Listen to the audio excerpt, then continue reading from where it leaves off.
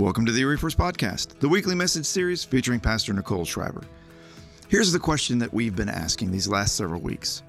What do you think God is like? We've been looking at some of the attributes of God in our series called More Than You Think. Pastor Nicole has been digging in and helping us discover that God is more holy, more powerful, and more present than we could ever imagine. Today we're wrapping up our series, and Pastor Nicole is going to help us see that God is more active in our everyday lives than we've often been willing to credit. We've got some great testimonies to that truth to share today as well. So let's get started. Here's Pastor Nicole. Well, it is our final week in our series called More Than You Think. And what this series is about is what you think about God really matters.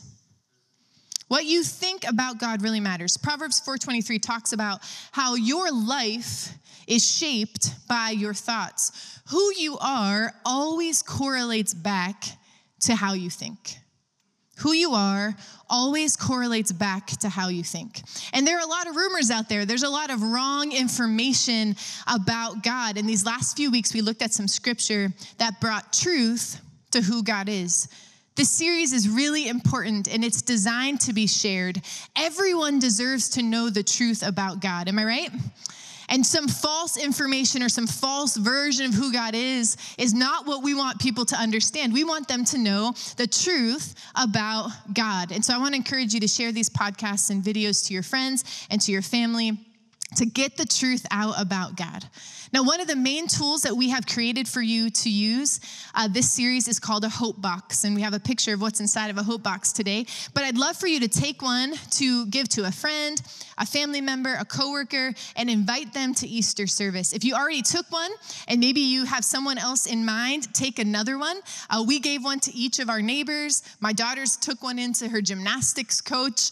Think about just people that you are exposed to all week long, and give them this Hope Box. Inside of it is an invitation to our Easter service, which is next week already. Can you believe that?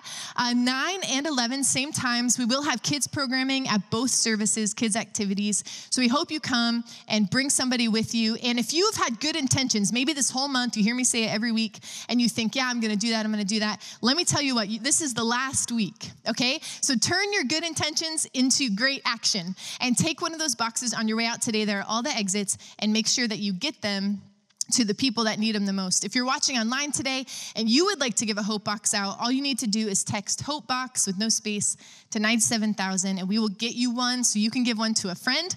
I'm so excited for you all to distribute hope all over this community, and I can't wait for next Sunday. So just give God some thanks in advance of what he's gonna do already. All right, I tell the 9 a.m. service all the time that you guys are the lively crowd, so do not let me down today, okay? Because you seem a little asleep, and it's Palm Sunday, and so we are getting excited for Easter. Well, last week, I'll give you something to be excited about.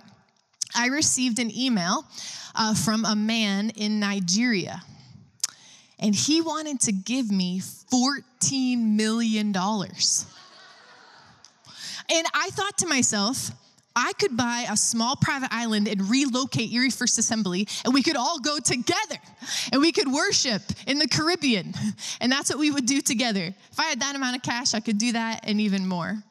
And he said all I needed to do was send my bank account number, and he would promise to deposit the money. If I told you that I actually did that, you would think I'm crazy and question if I was still married, probably. And if I knew this man in Nigeria or wherever this email was actually generated, I knew that he was making an empty promise.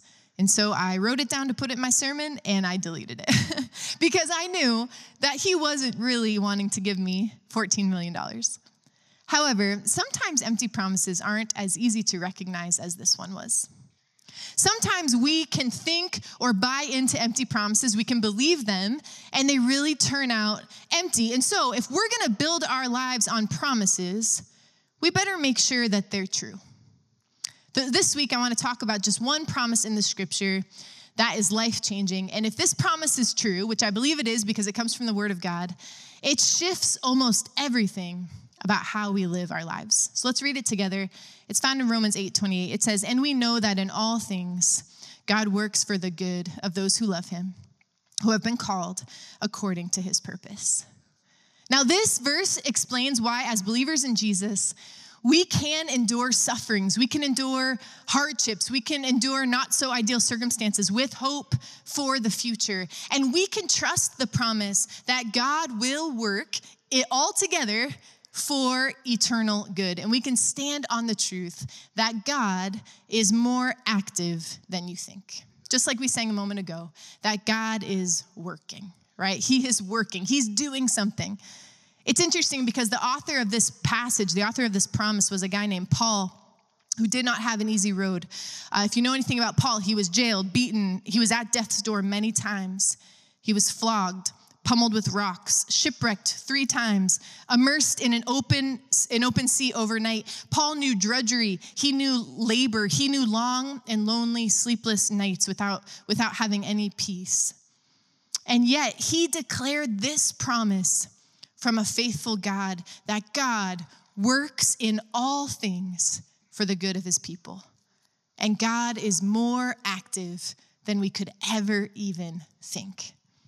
So let's take a few moments and look at this promise today as deeply as we can. Let's dive as deep as we can into this one verse, into this promise, because I believe that this promise is true all the days of our lives, and God will be faithful to it. Romans 8:28 specifies that this is a promise for all things. No thing is left out of this promise. I think often we think about the faithfulness of God, but we'll say to ourselves, God is so faithful to me in all these things, except my love life. I really need to take that in my own hands. God is so faithful to me, except in my finances. I work hard for those. So I should be able to figure out how I'm allowed to use them. I've worked hard for that money. God is so faithful to me in all things except for the part of my life that he can't seem to figure out because it's still a mess. But that's not what this verse is saying. It's saying that God's promise is that in all things he will work. In all things he will work for our good. There are 2 attributes of God that work together that I really believe to unpack this phrase, all things. And the first is that God is transcendent. That God is over all creation. He is independent of, above, and distinct from this universe. He is outside the time-space continuum. Exodus 3:14 records a moment when God describes himself as, I am who I am. I love that. Moses is like, hey, but who are you? Like, where did you come from? Tell me more about you. And God says, I am who I am. I'm not trying to be tricky, Moses. You don't get it. I didn't come from anybody. Nobody created me. I'm nobody's son. I am God. I exist outside of independent of any existence. In fact, God does not need us in order to exist. If we weren't here, God would still exist. He is transcendent. He is above all. Now, what happens sometimes is when people begin to understand God's transcendence alone, they imagine that he's transcendent as if he makes like a clock and he winds it up and he just lets it go.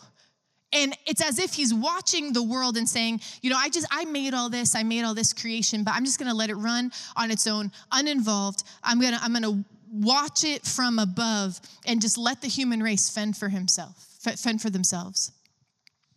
So the attribute that balances our view of God and gives us a more accurate picture of who he is that God is in fact transcendent. He is who he is. He came from nothing. He exists outside of even anything we can comprehend, but God is also immanent.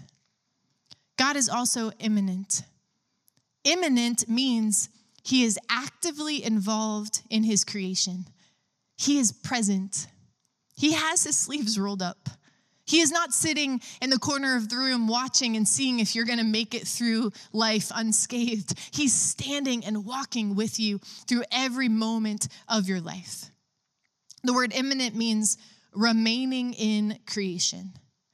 The God of the Bible is no abstract deity. He's not removed or uninterested in his creation. The Bible is the story of God's involvement with his creation, and particularly the people in it. When you read the scripture, it talks about and shows you how God was part of all the people's comings and all the people's goings.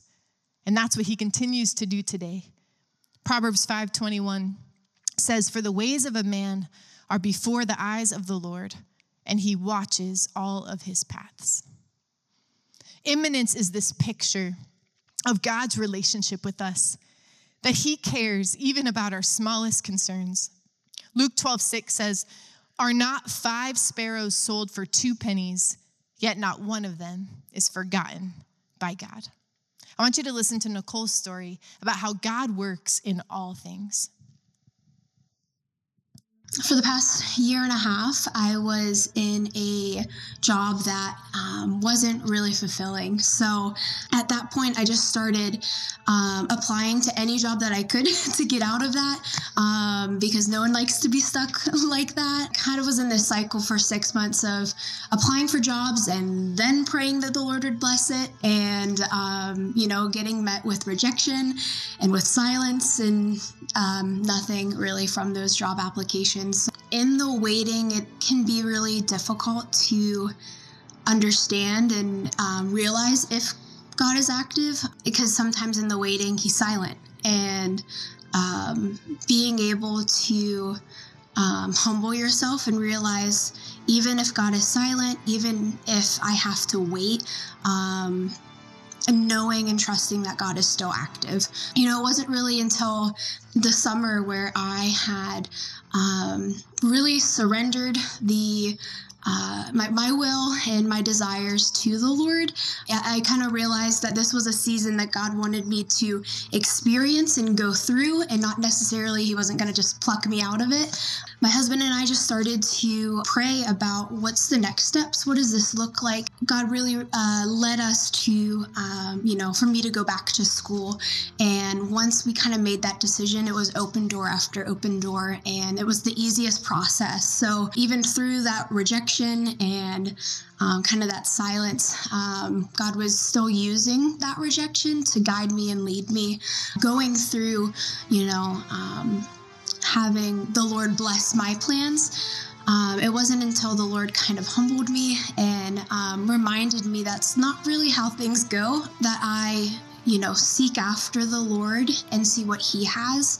And he will guide me, he will lead me. And once I kind of understood that peace came and that comfort came, and those open doors came when I submitted my own will, my own wishes, and kind of my stubbornness, and submitted to his lordship, and kind of led me to this new season. Romans 8:28 reminds us of this promise, that not only does he work in all things, but he is always working. God is a tireless worker. He is working for us around the clock. He takes no days off, and he does not sleep. If you look carefully at this verse, Paul uses the present tense here. It's not God worked or God will work. It's God works. Sometimes I think we read this verse, or we quote this verse with the future tense mistakenly. We begin to think at the end of the day, like at the end of my life, God will take all the things that have happened to me and collect them all together and mix it all up and just straighten it out, and all's well that ends well. But that is true. But that's not what Paul is saying in Romans 8:28. He is affirming that God is active and in each moment of our lives right now. And it all works for us in the present, not just at the end of the day. That he is working things out right now. And in fact, he's eager to work on your behalf. He goes around and he looks for people who are willing to trust him to work on their behalf. I want to read to you 2 Chronicles 16:9. It gives us this truth. For the eyes of the Lord range throughout the earth to strengthen those whose hearts are fully committed to him. Jesus was the main example that the Father used to show this truth.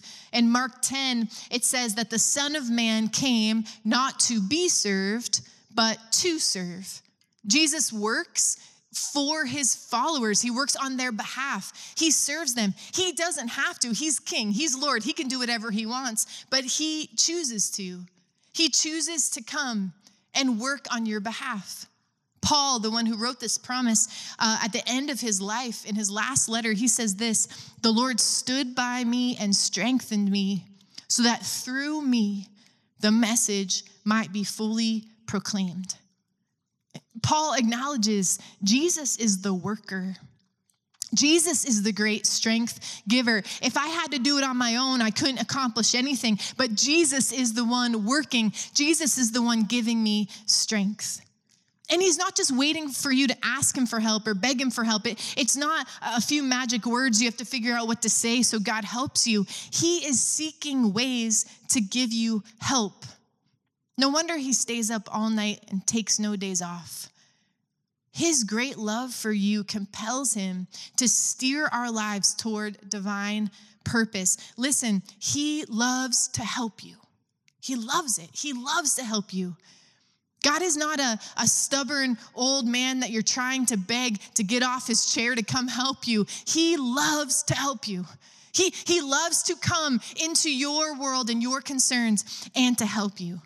I was thinking this week, coincidence gets way too much credit. Coincidence, random events, good luck, smart people's advice that you take gets way too much credit, particularly from Christ followers. Coincidence should never get the glory. God did that. God did that. You get the greatest parking spot in front of the grocery store. God did that. It doesn't rain on the day that you have your party planned for 3 months. Listen, God did that. That wasn't just good luck. That wasn't something that just happened because you're somehow in God's graces today. God did that. And I want to challenge you, stop giving anything else credit for the glory when we know it's God who is working, and God is more active than we even think. Would you listen to this testimony from Nick about how God is working on your behalf? In 2013, my mom ended up getting sick from breast cancer, having a stroke and a blood aneurysm. And I get a call from my brother saying that she had passed away. And from there, it just turned into a downward spiral for the whole family. The family that I used to have with me every day had kind of disappeared from my life. So I was left to do life on my own for the last 7 years. And during that time, I went through a huge spiral of depression, anger at God, anger at just everything in life, people around me. I read this verse in Isaiah 43 that says, "Forget the former things, do not dwell on the past. See, I am doing a new thing. Do you not perceive it? I will make a way in the wilderness and streams in the wasteland." And when I read that, I told myself I needed to get right with God again. So within the last year, I decided to go to church consistently, go to small groups. From there, I started to see changes in my life and how my attitude was towards God and towards people around me. I told myself as long as I had the church, as that's my family, and God, I was going to get through that season in my life. My mindset at the time was filtered through anger and depression. And God at the time felt that I needed to go through this season before he could bless me. And then that's when I got in contact with my oldest brother, which I hadn't talked to in going on 8 years. And he told me about this aunt that lived in Florida. I reconnected with her. And from that moment on, it was like a huge blessing that God had given me. People choose to look at the negative aspect of what we're going through in the world. But I feel like if they take time to look around and see what God is doing and has already done, I think they would appreciate what God is doing more than focusing on the negativity. Seeing how much he loves us and how much he is always there for us no matter how dark the situation is. If it wasn't for God being in my life, regardless if I could see him during that season or not, I don't know how I could have gotten through that. There are two, you can thank God for that. Such a good word. There are two little words in Romans 8:28 that cannot be ignored. And before we close today, I want to talk about this. It says, and we know that in all things, God works for the good of those who love him, who have been called according to his purpose. What does this promise mean when it says all things work together for good? Who gets to define what's good? Who gets to do that? Because for most of us, good equals things like health and happiness and long life and money to spend and Oreo cookies and a nice place to live.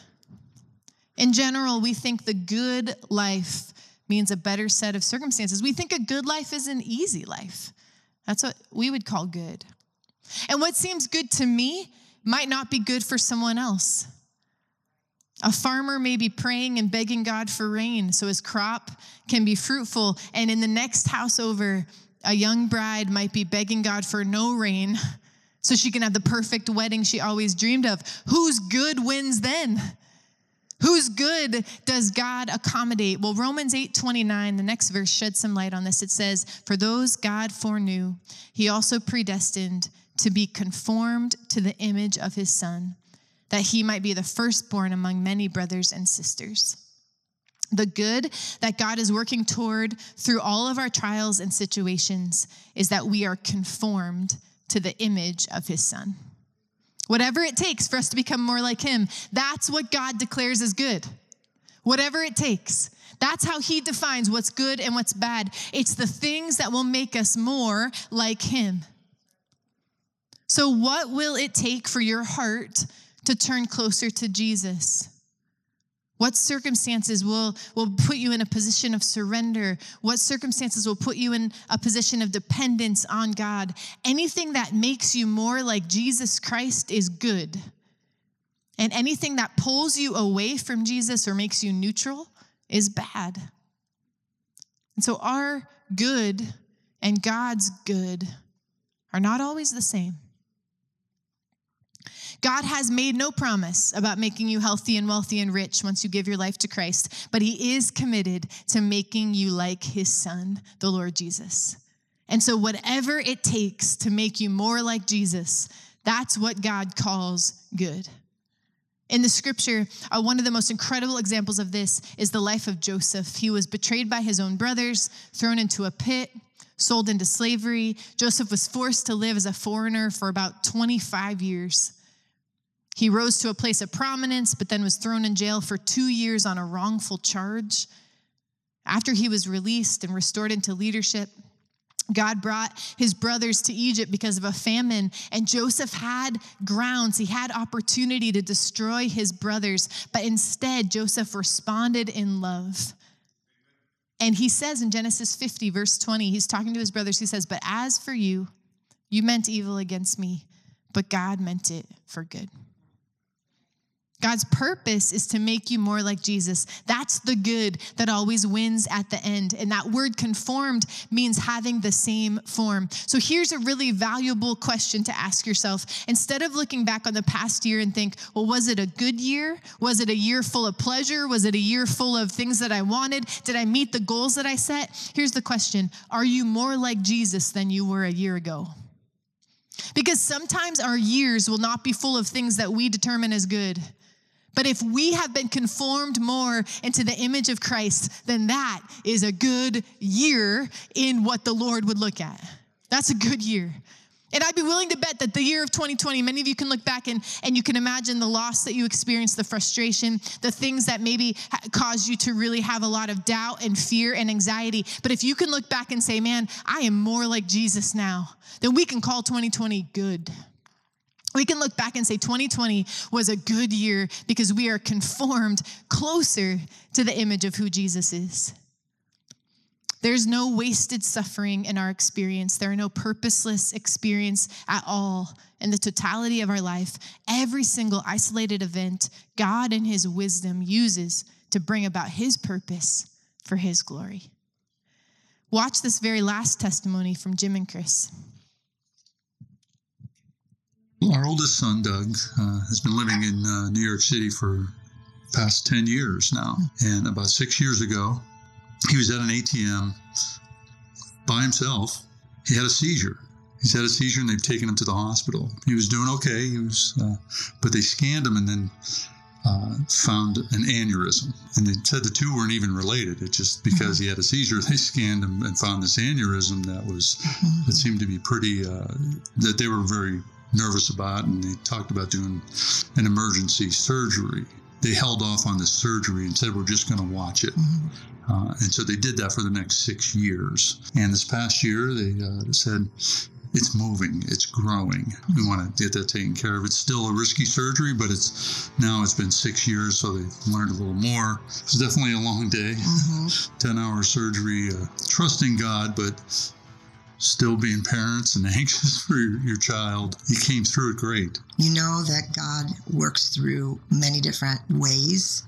And I think all of us, the whole family, had to get into a point where we just knew that God was going to take care of it. And in the beginning, I think it was all day, every day, giving it to God.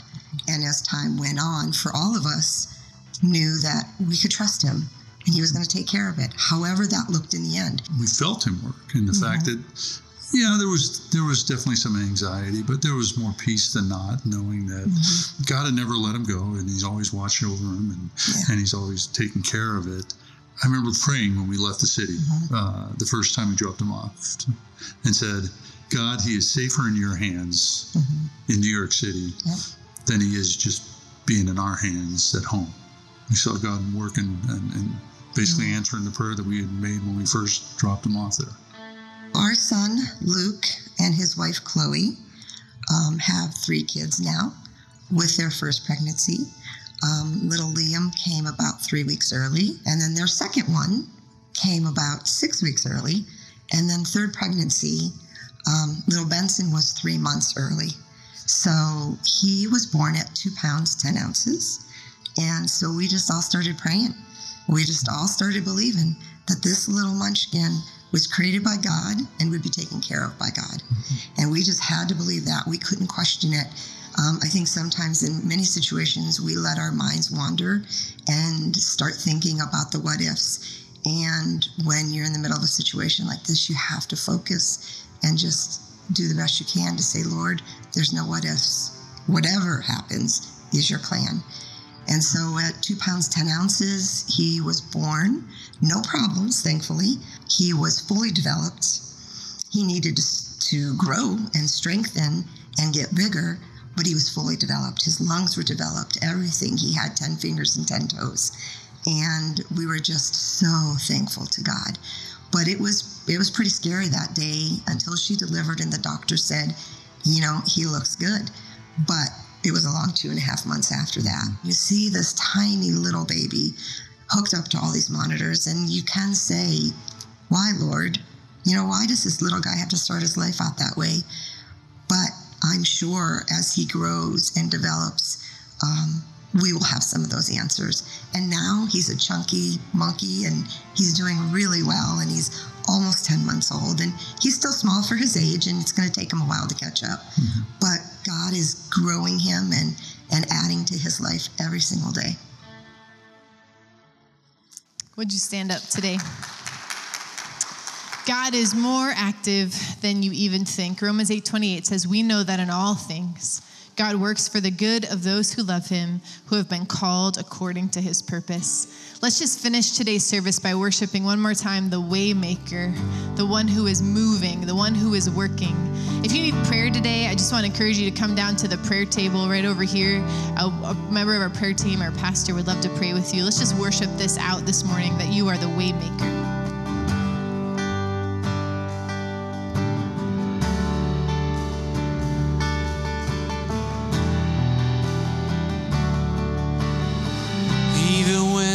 See it, you're working. Even when I don't feel it, you're working. You never stop working. You never stop working. Even when I can't see it, you're working. Even when I don't feel it, you're working. You never stop working. You never stop working. Even when I can't see it, you're working.